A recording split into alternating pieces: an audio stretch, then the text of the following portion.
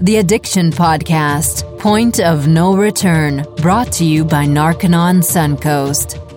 Hello, everybody. This is Joni Siegel, and this is the Addiction Podcast, Point of No Return, and I am joined by my co-host, Jason Good. I get to say my name now. Let me say it now. Exactly. Well, that's kind of why I changed how I introduce things, and Jason wasn't with me last week, so I'm glad you're back. I'm glad today. I'm back too. Things do get busy working in drug rehab. It's kind of like one of those professions when the most random things will kind of hit you, you have to handle that, and it's very, very interesting because I think every industry has its own level of randomness that's involved with their job, and so mine definitely has its share of it too. And sometimes it's hard to peel away from a center when it's sometimes I'm frustrated. I'm sitting there, I'm like, God, who's supposed to be running this place? And I'm like, oh, it's us. It's me. I'm part of that. It's like I need an adult. That's how I feel, and it's it's really, really busy. But the good news is that the more people we get in, the more people that call, and the more people that show interest in changing their lives, the better, because that's how I personally feel like I'm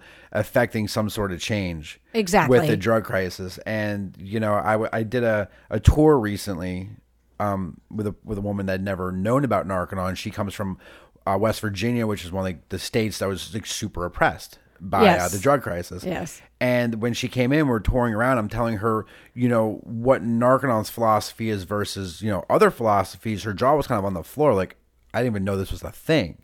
And so it was very, very cool to show her around, let her know how and why we do what we do. And it's pretty wild because it's kind of like you don't know until you know, and you didn't know that you didn't know until you found out. And that was how I was with Narconon, because when I was trying to get sober in 12-step, I didn't know there's something else out there other than the 12-step world around you, because when you first go into it and you're shown this is how you get sober, you don't realize that there's something else. You just say, well, okay, this is the way to get sober, and if I fail at it, I'm just not going to get sober. Yep. And so she had a similar experience where she didn't realize there was something like this out there. Exactly. Well, when I say you're not here, I always say it's because you're busy helping people get clean and sober. Yes. It's not like you're busy bowling. It's not like you're busy knitting. You are helping people get clean and sober, and that's your job. But listen, we have a great interview today. This guy's another rock star. Yes. His name is Brandon Jordan, and I will give a little bit of a bio, but let me talk about Brandon and let's talk to him, because I think you'll have a good story. Okay. So today we're going to be interviewing Brandon Jordan. Brandon is the regional director in Los Angeles for Rock to Recovery. You may remember that we spoke to Wes Geer, who is one of the founders of Rock to Recovery. So today we're going to talk to Brandon. Brandon Jordan has been a professional musician all of his adult life. He founded the infamous punk band Kill Radio in 2002 and toured the world with bands like Green Day, My Chemical Romance, and Rise Against, until his drug addiction made performing impossible. He got treatment with the support of Music Cares in 2007 and has been sober for more than a decade. Now Brandon brings the power of music to those in need through Rock to Recovery. He works nationally with the Air Force Wounded Warrior Program and in the Los Angeles area with veterans, at-risk teens, and individuals in treatment for addiction or mental illness. He has written more than 3,500 songs with those in the Rock to Recovery program. Currently, Brandon conducts 22 sessions a week, serving approximately 250 people. He also engages in solo music projects and plays with the Rock to Recovery band Sacred Sons. Brandon, thank you so much for being on the podcast today. I really appreciate having you with us and having you tell your story. Thank you. So how did your journey with drug addiction, how did it get started? Specifically with drug addiction and myself, I think you have to take a step back and look at my family. You have to look at the grandparents. My grandfather was a junkie, dope dealer to Bob Dylan and the Mamas and the Papas, and Peter, Paul, and Mary and all that 60s kind of Greenwich Village dope scene. He was the supplier. Oh my goodness! I wasn't expecting that. We weren't expecting. Oh my goodness, Brandon. Okay. Yeah. He was. And listen.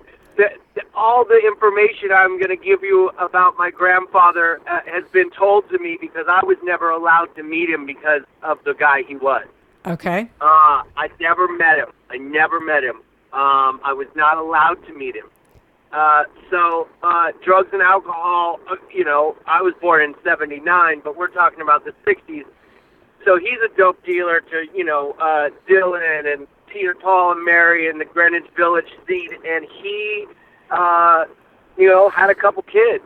And both kids were addicts and alcoholics as well. Now, my father was introduced to heroin at a young age because my grandfather shot him up for the first time when he was 14. And my dad then, went on to have his own struggle with addiction. And my dad died of a heroin overdose when I just had turned 4 years old. Oh my goodness! So, how old was he? He was 27. He was that legendary 27, the rock and roll 27. And his dad gave him his first intravenous heroin at age 14. Correct. Yeah. Oh my goodness. Yeah. So I only really have one memory of my father. And it's probably about a month or so before he died, and he's on a beanbag chair, and he's really sick. Only after the fact I realized that he was dope sick. But he's very sick on a beanbag chair, and I'm trying to cheer him up. And I've got a little Superman action figure, and I'm flying the thing, around and trying to entertain him. And he's so sick that he's not really giving me the sort of reaction I would like. And because he's, going through heroin withdrawals, I don't know this at the time, and I'm kind of bummed out, and I'm like, Dad, you're sick, what's the matter? And, how do you explain it to a 3-year-old at the time? Right. And he dies a couple months later. And so, that's the only memory I have of my father. But in that memory, you can figure out a whole lot of stuff about what's going to happen down the line. Wasn't getting attention from my father. He's dope sick, not available. I'm trying to entertain him. And what happens, is later on in life, I become an entertainer because I want people's attention, and I'm putting on a show for people. And some of that's really good when I'm on stage because I'm a very good entertainer. And when I get off stage, I don't know how to turn that off and just shift into self-care. I just know how to keep entertaining people and keep trying to get reactions and your adoration and everything like that. And so where does drugs and alcohol start for me? It started way before me, and it will continue after me. I have a son now, and I've been able to break the chain, but who knows what struggles he's going to have and all that stuff. Where does his story with drugs and alcohol start or begin is the same kind of nebulous place where my story with it began. The cards were kind of stacked against me. And that's the hand I was dealt. And I can tell you, though, that I, having had a father who passed when I was younger, here's what it did. It left a really big hole in my soul. And where's Dad? And my mom, did the best she could, but, she had to take on the role of my mom and my dad, and, that's an impossible job. But the other thing that it did is when my dad died so young, it spared me from seeing the effects of having an alcoholic parent. Mm. So I have a lot of friends that had alcoholic parents and drug addict, junkie parents. And it was awful. Right. I mean, it was awful for them. I didn't have that because he died. So, you know, there's the good and the bad of the story already. You know, I was spared a lot of crap because he died. Mm-hmm. I was also left with a lot of questions. When you tell a 4-year-old your dad died of a heroin overdose, I mean, you might as well have just told them that, you know, they went to Hawaii. What the hell do you know at 4 years old? Right. You know? So there was a sort of fascination there of me trying to figure it out on my own. Okay, so Brandon, when did you specifically start experimenting with alcohol and drugs? I didn't start experimenting with drugs and alcohol until I was probably 20 years old. And I can say that, like, I reached out to other things alcoholically, but I didn't specifically use drugs and alcohol. And I can tell you I was a suicidal teenager before I found drugs and alcohol. I engaged in self-harm. I was a cutter, as they say. When I was a teenager, there was abuse in my house, and people didn't stand up for me. I felt like crap. I wanted to end life, but you know, I also wanted revenge for the people who were hurting me. I wanted to hurt them back by hurting myself, and so later on in life, which is, you know, I never used drugs and alcohol in high school. I already knew there was something up with my family. There was something up with my thinking.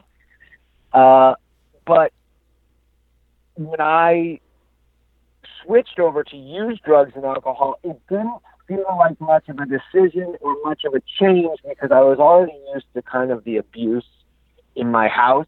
So I just kind of transferred over that abuse into drugs and alcohol. That's just my story. Right. Yeah, I got started probably around 20, and I did not use in high school or the first 2 years of college. And you know, I think I'm an alcoholic. I know I'm an alcoholic, so I wasn't trying to enhance the way I felt. I was trying to really completely change the way I felt. And for me personally, you know, because I had already had self-harm, I was already a suicidal teenager, I had, you know, some issues I was dealing with that when I started using drugs and alcohol, instantly what it felt like was I found the mute button to the universe. Oh, like, wow. I found the mute button to the negative voice in my head that made me feel like I was different, that I didn't fit in, that I wasn't cool enough, that I wasn't whatever. That internal dialogue where I wasn't enough. It felt like when I got drunk and when I started getting loaded for the first couple times, I found the mute button. Wow. On that voice. And, you know, I was like, oh my God, like, you can shut that off? Like, that's amazing. I can shut that voice off. You know, drugs and alcohol took me to some really dark places, very, very dangerous. You know, it killed a lot of momentum. It killed my music career to a certain degree. You know, it really, really, you know, scared my mom and all that stuff. But at the same time, like, I have to thank drugs and alcohol for doing for me what I couldn't do for myself. I literally didn't know you could shut off that negative voice until I started getting loaded. Wow. And so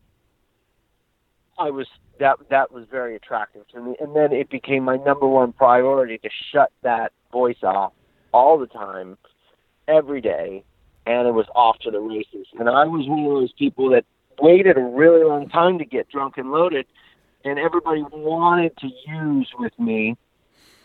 I'd started to become, you know, in a successful band, and I was surrounded by a lot of people who were trying to, you know, influence me to party.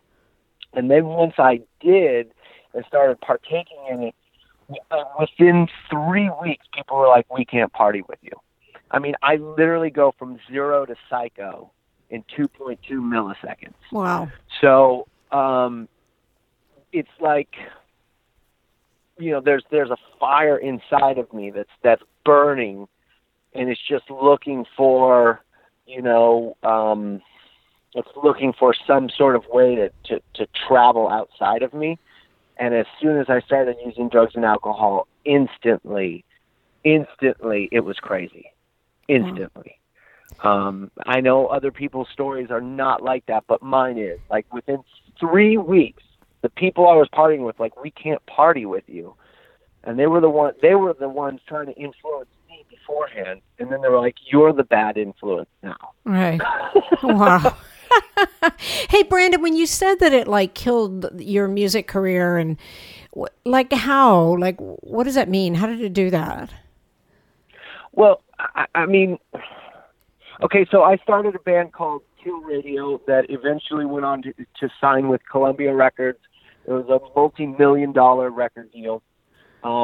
We had the same team as Rage Against the Machine and System of a Down and Household Names, and we were a great band. We were a great band with great songs and a great team and a pretty good marketing,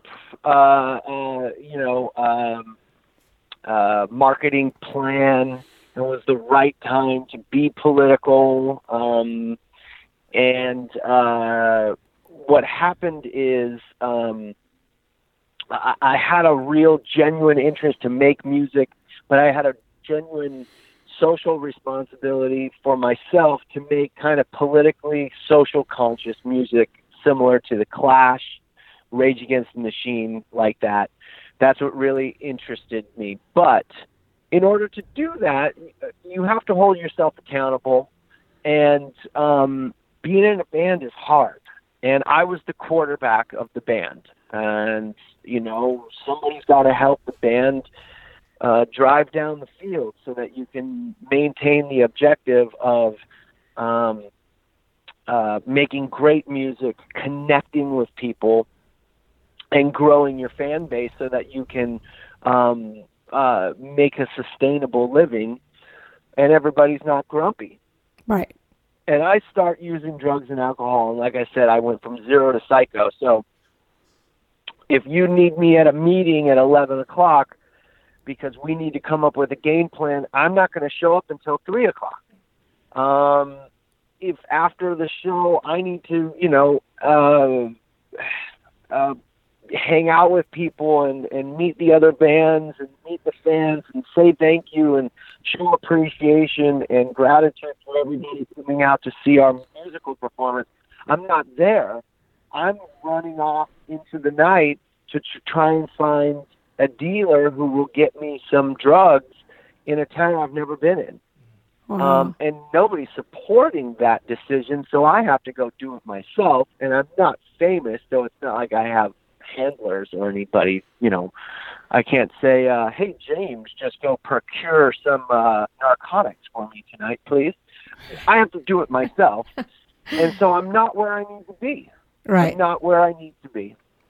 And eventually you let people down. I stole from my band. I stole from the collective kitty, if you will, the money that we were making. I'm stealing from that to pay for my drug habit. I lose the record contract. I lose the manager. I lose the booking agent. And I lose the respect and love of my friends and my family and my bandmates. Nobody wants to hang out with me. Being a musical genius, let's just, if I'm a musical genius, even being around a musical genius who's an asshole, the genius is going to wear off. Right. The joy and creativity and the spark you feel being around a genius is gonna wear off if they're an asshole. Right. And that's what happened. So that's how I ruined my record career. That's how I ruined my music career with drugs and alcohol. Wow. So what made you decide finally to get clean and sober? What? Okay, so there was a moment where, God, there was a moment where I was walking down the street, and I realized the position I was in had nothing to do with anybody else's decisions in life other than my own. And I had just come out of a cocaine psychosis where I was living in a bush, and I was fully convinced that the old lady who was walking her dog was working for the CIA. And I was so paranoid, I jumped out of the bush that I was in, and I grabbed her by her little knitted sweater while her little dog was biting my ankles, and I shook her, and I asked her who she was working for. And I was convinced that she was reporting my whereabouts to somebody, as I was in a psychosis. That's a week before I got clean and sober. Wow. So I was very low. I can tell you, me being an intravenous drug user, it put me in some very dangerous places. I've literally pulled needles out of the gutter and used them because I needed it, and I didn't care if it was going to kill me or if somebody who had used it before me had a disease that I was going to be contracting. I didn't really care. I really wanted to die, but I was too chicken shit to take my life, so I just went on this death trip. And I was given, a brief moment of, I was given an opportunity by a place called Tarzana Treatment Center, which is a county-run facility, to detox off of narcotics. And I needed like $100 to make it happen. And my grandmother said she would loan me the $100 because nobody else would loan me any money anymore. I mean, I'd been homeless for a while, and I had used up all of the trust credit, if you will. And she loaned me $100, and I checked myself into a place called Tarzana Treatment Center. And I stayed there, and I went to another county facility and stayed there for 4 months. And my sobriety date is 10/15/07. So if you do the math, that's a little over 11 years ago. And I've been clean and sober since. That's awesome. And it was just, I can tell you it was very hard in the beginning because, I like getting drunk and high. And I know there was a lot of consequences with it, but I continued to do it because I liked the effect. And I didn't want to deal with all the other stuff. But I can tell you this is good stuff for a podcast. My dad, the way he died is he was in a treatment center and left with some people he was in the treatment center with. And he went to go get some drugs from a city called Oxnard. And while they were while he was shooting up in the back of a car, he overdosed coming back from Oxnard. And the people he was with decided to not take him to a hospital, and instead they dumped him in a lawn, and he died in a lawn. Wow. On the street, and that's the way he was left. Wow. So that's the way my dad died. And when I was in treatment, I had about a week or two of sobriety, and there was a kid there who was telling me, listen, we can get out of here, and I've got a dealer, and he'll front us the drugs, and we won't catch too much of a habit, but you got to leave this place with me right now, and we have to drive up to Oxnard. Ooh.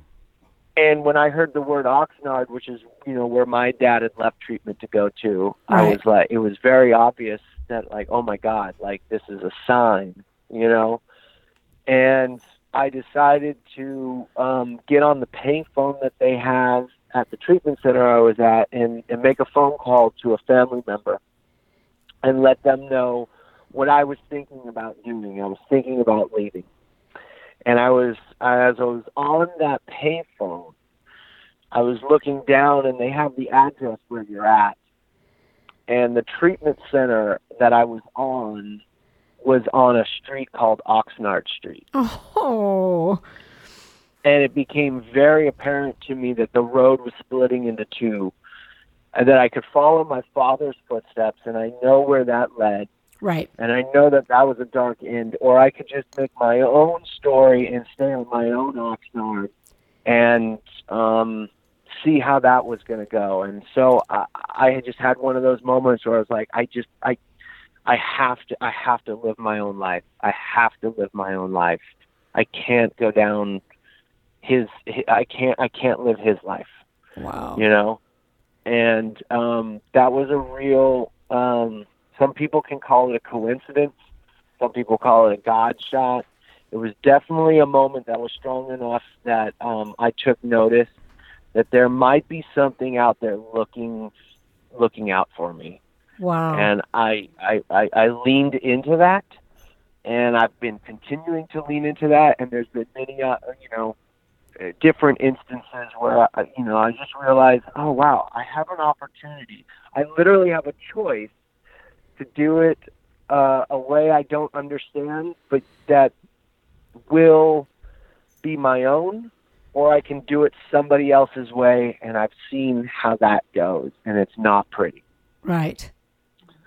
And so I just, continue to try and make the right choices at the right time. And sobriety is a choose-your-own adventure, Exactly. Just a reminder, you're listening to the Addiction Podcast, Point of No Return. If you'd like more information on us, we have a Facebook page by the same name. Also, we have an email now, which is our acronym, TAPPONR 2017 @gmail.com. That's T like Tom, A like Apple, P like Peter, P like Peter, O like Oscar, N like Nancy, R like Robert, 2017 @gmail.com. If you'd like further information on Narconon Suncoast, call 1-877-339-3324. That's 1-877-339-3324. Yeah, the choose your own adventure, I like that analogy because it is. Because each day you're faced with choices, and I always tell, myself and the guys and girls I work with over at Narconon, it's like we're all, no matter how long you've been clean, you're one bad decision away from being back to where you started every day. Exactly. So you have to kind of keep yourself in check that way. But no. Keep going, man. I was gonna say that it's a way to keep yourself in check every day, because if you think about it, we're all just like one bad decision from going back to that lifestyle. And something that struck me while you were talking, and you being someone from a well-known band and working with well-known bands, and it sounds like you're in the scene like the late 90s, early 2000s, right? Yeah, it was 2004. Yeah, and that's around the time I was going through my addiction as well. And it's interesting because there's this conception of the musician, like this sex, drugs, and rock and roll. It's a glamorous lifestyle, and you just have all this money and all these girls and all these drugs, and you do your shows and everyone loves you, and it's all this stuff. And that's like a really strong misconception of actually what the artists do go through, I believe. What do you think of that? Well, there's so many different. Listen, I could just tell. I could just say for myself. Listen, when in sobriety, I am prepared for certain performances, and I knew that there were some certain things I wanted to do as an artist. And when I was on stage, I achieved them. Like there's a part of the song where you're like, "Oh man!" Sometimes when I sing it, it's not that good. Sometimes when I sing it, it's amazing. I really want these certain checkpoints throughout my set to be able to check in and see how I'm doing, and I've nailed it. And I'm playing to about 20 people, and I get off stage and I feel so good about myself. I feel so good about myself. I have played shows where I've got off stage and I've just played in front of 10,000 people. And all I'm thinking about is who backstage has drugs. Right. Because, I mean, now what? And now what? I want to play in front of thousands of people. I just played in front of thousands of people, but but now what? Right. And it really doesn't matter what it is. I mean, the rock star who just got off stage or the hedge fund guy who just bought his Maserati. We both wake up tomorrow and we're like, and now what? Right. Somebody has a nicer Maserati. Well, somebody's in a bigger band. Right. It doesn't really matter. It's when I can't get current and I can't have moments of appreciation throughout the day. It doesn't matter how big my band is. It doesn't matter how many drugs there are. It doesn't matter how much attention I'm getting from the fans. I'm always going to want more. And it's a rabbit hole I can fall down into, and there's just never, ever going to be enough. And it's the same thing in sobriety with certain feelings. Listen, I am fluent in this language. It's called victimese. Oh, yes, I totally get that. Okay. I am fluent in this language, and when I feel like a victim, guys, everybody who's done me wrong and everybody who misunderstood me, who all the haters and everybody who's lied to me, if they put on a parade and they made signs and it was Brandon's pity party parade, if they did that parade and they let me sit there and watch them go by and they had signs that said, "We understand that we didn't understand. We're so sorry." I guarantee it, the next week I would tell all of you that the parade wasn't big enough. Because there's never enough when I'm trying to fill an insecurity on my inside with something from the outside. It never works. Yep. And so when 10,000 people are chanting and cheering for me, it never filled the hole of my dad left me and died really young, and maybe he didn't love me. Wow. Until I got out a pen and a paper and wrote a letter to him, and then I figured out some of the inventory process of what we do in recovery. The crowd never filled that hole, because what I wanted is I just wanted to feel loved. Right. And I wanted to feel loved from my father, and I wanted to feel loved from the other people who had hurt me. And listen, I love having fans. I was never famous. I was in a popular band, and I have enough fan responses and emails and mail that I get that I really appreciate that my work and my artistry has touched them and helped them. And that makes me feel good, but that doesn't make me feel complete. I don't need their admiration to know that I'm okay. Right. I needed it in the past. Mm-hmm. I thought I needed it, and I thought it was going to complete me, and all it did is create another addiction in which couldn't be satisfied as well. Right. And so I don't have the music career I used to have. I my band Kill Radio has since we took a 9-year break, and we reunited 2 years ago, and we just finished an album, and it's going to be released this year. Oh, wow. And That's I awesome. have That's really no cool. clue what's going to happen. I have no clue if it's going to make a big splash. I just know, for me personally, we got together, and we're a political punk rock band, so it had to have a certain level of attitude. Right. Oh, yeah. To hold the standard of what our band was, because we kicked ass.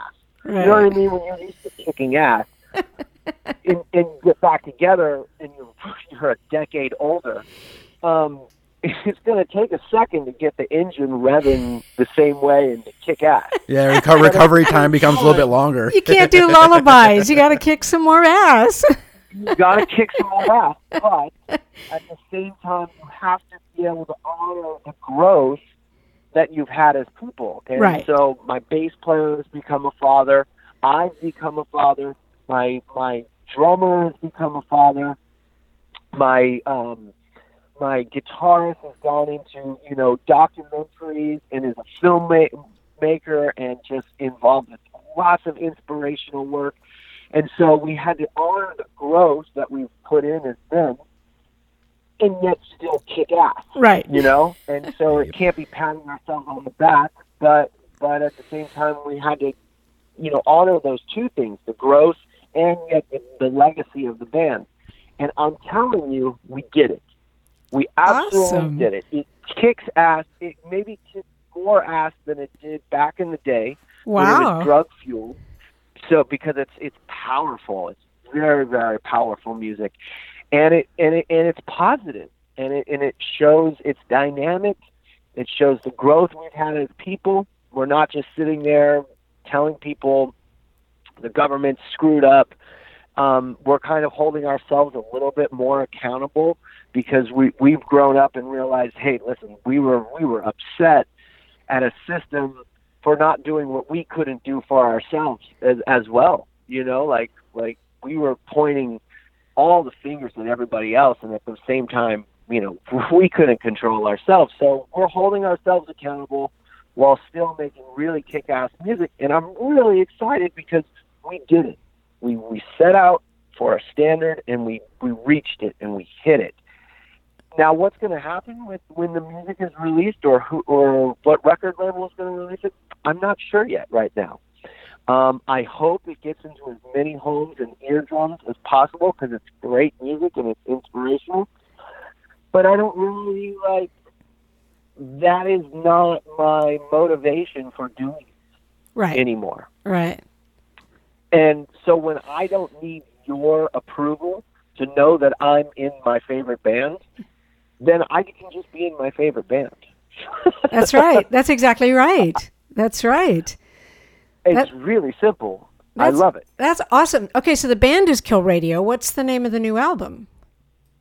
The name of the new album is Enlightenment. Enlightenment. Nice. And when will it be released? I don't know yet. Okay. I don't know yet. The album artwork is done, and the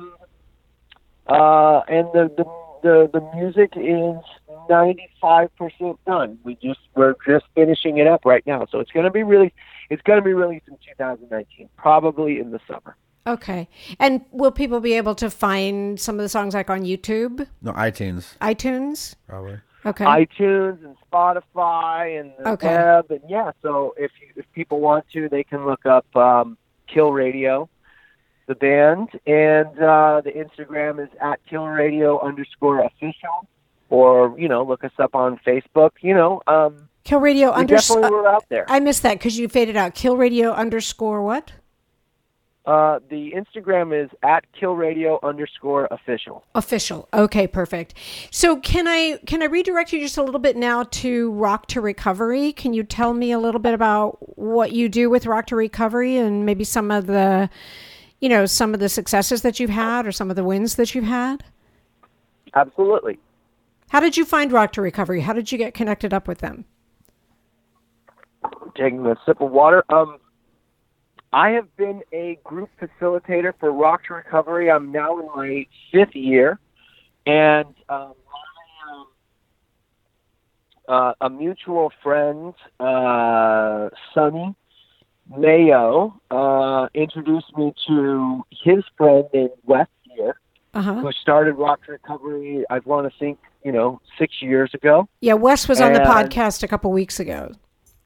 Right, yeah. So some of the listeners know Wes's story. So Wes comes from a band background, and Wes is in sobriety and in recovery, and he started Rock to Recovery. And when they needed somebody in Los Angeles, my name came up for the job because I am sober. I write a lot of different styles of music. I mean, I've primarily talked about Kill Radio, but people don't know that I ran a hip-hop studio for 4 years, and I've done pretty much every genre of music. And so when it came time for a candidate for Rock to Recovery, my name came up. I met with Wes. I trained for Rock to Recovery, and I started it in the late part of 2014. And since then, I've probably written over 3,000 songs with addicts, alcoholics, veterans, at-risk teens in mental health facilities. I service about 22 sessions a week, and I probably work with 250 people a week right now, currently. Each week, I probably write 18 songs. Wow. I form 18 bands with different conglomerations of veterans and teenagers and addicts and alcoholics. Wow. And it's amazing to see, you know, I've been a musician my whole life, so I've always had the joy of playing music in my life. And a lot of people think, oh, well, you can only have the joy of playing music in your life if you're a musician. And Rock to Recovery kind of cuts through that misconception. And that not everybody I work with is going to be the world's greatest musician, but that we can still feel the beat and feel playing music on a very basic level with some instruction. That's our job, to instruct you on what you can bring to this composition or this song or this band that will, A, make you feel a part of, but B, will put an instrument in your hand and teach you how to play a part that will then give you the joy that only comes through playing an instrument and being a musician. And to have that joy in my life and then to transfer that to other people who never thought they would experience it, it's amazing. It's like, you know, hey, I've been an astronaut my whole life. Let me take you to space for the next hour. Oh my goodness. Wow. And they're like, I never thought I could do that. I've always wanted to do that my whole life. I always thought I needed to be X, Y, and Z. I always thought there was a barrier between me and the experience you just gave me. Wow. That's amazing. Wow, that's awe-inspiring. That's so cool. Wow. That's really awesome. And the fact that you work with veterans is so near and dear to my heart. My dad was a veteran of World War II and the Korean War. My brother was a veteran of Vietnam. And, you know, these veterans are, you know, some of the most worthy people we have in this country. And the fact that you work with them and help them with music is just so near and dear to my heart. That's awesome. I know. That's really awesome. I just love it. So listen, if I come to Los Angeles, can I come to one of your sessions and experience what this is like? This is so inspiring what you're doing. I'm glad you're inspired by it. Well, I'm going to make an assumption that you like music. I'm a singer. Yes, I am a singer. I've been singing since I was 4 years old, and nobody looked at me and said, please don't sing anymore. They all said, oh, aren't you just the cutest thing ever? And so I still sing, and I'm not 4 years old anymore. Yeah. So, yes, the answer to your question is yes. You know, most places that we go to have HIPAA rules where, you know, we can't have everybody or anybody just like kind of show up. I know. But on Thursday nights, because I have a schedule, Thursday nights, every single Thursday night, I play music with veterans at the VA hospital in Brentwood, California, which is one of the nicer VA hospitals for vet services in our country. Wow. I mean, people from all over the country specifically go to that VA hospital because our vet services in California are top-notch. Wow. And I just have to throw that out there. When it comes to taking care of veterans, the Brentwood facility in Los Angeles takes care of the vets in such an amazing way. And they allowed us to come in about 3 years ago and start working with the veterans and doing rock to recovery. And since then, I want to say I've been working with the same guys for almost 3 years, that I've seen men have gone from living in the bushes, right? I'm a bush lover. Yeah. I like to live in the bush and grab old ladies. I've seen guys living in the bush, and then gone and checked into the VA and in the dormitory, done our session, and now they have custody of their kids because they've stayed clean and sober. Wow.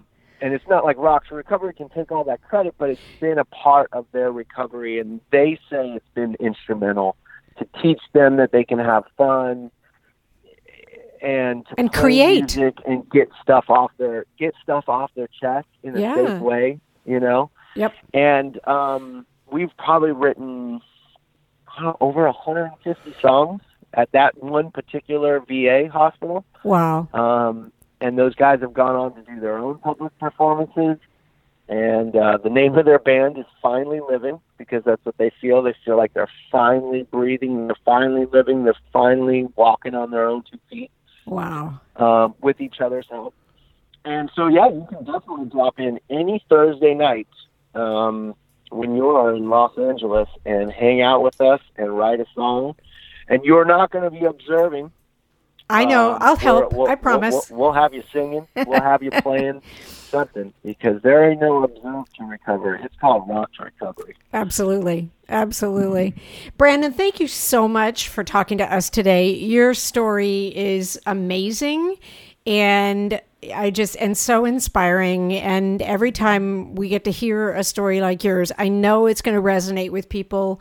I know people are going to listen to your story and say, wow, if this guy can get clean and sober, I can too. And that's, really the whole point of our podcast is to get people to listen. If they know somebody that's an addict, get them into treatment, or if actual addicts are listening, they get themselves into treatment. So thank you so much. Jason has one more word before we sign off. And if you ever find yourself out in the Florida area, I'd like to meet you, get you over to Narconon, see what we do, and, see other ways of getting clean.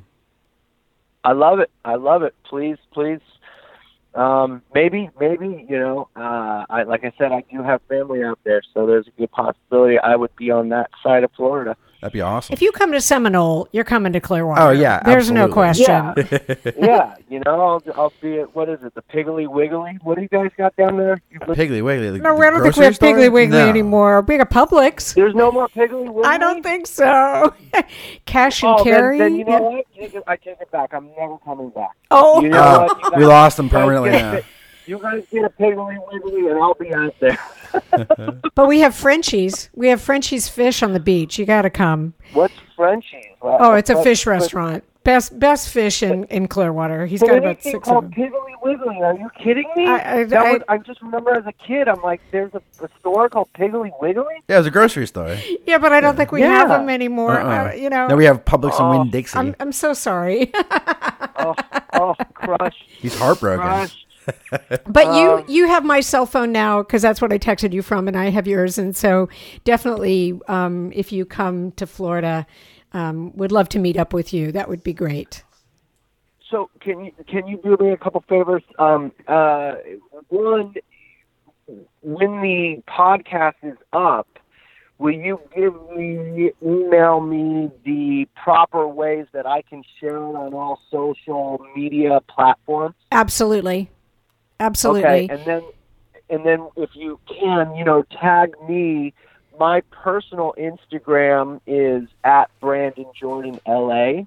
So if you could put that in there so that people could kind of follow up and it kind of adds to the social media traction. Okay. And if you could do that, as well as the band is at @KillRadio_official. And then I'm sure you already have Rock to Recovery's info. Absolutely. If people, want to follow down the rabbit hole, we can give them that opportunity. Perfect. We'll absolutely do that. Sometimes people hear, the story, and they might live in Los Angeles. They'll reach out to me, and we never know what the benefits of doing these podcasts and these broadcasts will be. We just don't know. That's exactly right. Brandon, once again, thank you so much for talking to us today. Thank you, guys. Thank you for having me.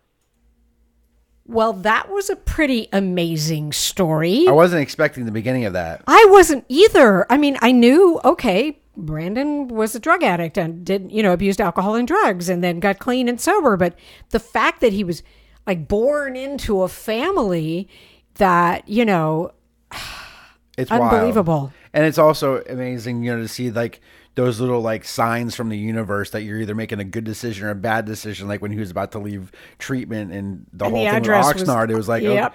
Sometimes the universe has a way of just like nudging you one way or the other. That's right. You can call it universe, God, whatever it is for you, I guess. But it's really interesting, and to see what he's doing now to just like give back and help addicts and veterans and everyone is just so cool to see. Yep. And I loved what he was saying about, what is it, the language of victimization? What do you call it? Victimese. I was like, it's a language that victims speak. And that's a good message. If people are listening and like, oh, I'm an addict because this or that happened to me. If you have a story worse than this guy's story, I would like you to call and tell me that. You know, well, everyone's story is bad in their own regard. Yes. It's like when you're going through addiction, I speak from this personally, you think, oh my God, this is the worst anyone's ever gone through addiction. Yep. But the funny thing is, most of us have thought that at one point. And I'm sure when Brandon was jumping out of a bush and grabbing an old lady, he thinks he's the worst addict in the world. I don't mean the addiction, Jason. Sorry to cut you off. I mean the background from which he came. Oh, okay. If someone listening has a grandfather who was worse than supplying drugs to celebrities, and a grandfather who injected his own son with heroin at age 14, that's a story I'd like to hear. Yeah. And the point I'm trying to make is that maybe your background wasn't so good, and maybe your parents didn't understand you, and maybe even, heaven forbid, you had some abuse in your background. But the point is, you can still get clean and sober. Because if someone like Brandon can get clean and sober, I think anybody can get clean and sober. Absolutely. I'm just saying. Totally. And, one thing I think that's been great is that people lately have been reaching out, wanting to tell their stories on the podcast. Yes. And I want to keep encouraging people to do that. Yes. Because the more of you that we can hear from, and the more of you that just tell your story and what you went through and how you got clean, the better. Because that only can work to inspire others. Because every story is different, but every story's got a little bit of the same. And there's going to be a story that's going to resonate with someone, whether it's Angela the housewife, Brandon and Wes the rock stars, or just the young guy who started when he was a Boy Scout. Right. It's going to resonate. So we're going to be here again next week, and we're going to keep talking about this. And everybody have a good week, including you, Jason. You too. You have been listening to the Addiction Podcast, Point of No Return. For more information, call 877-339-3324 or visit www.narcanonsuncoast.org. Narcanon is a non-12-step rehabilitation program based on the works of L. Ron Hubbard.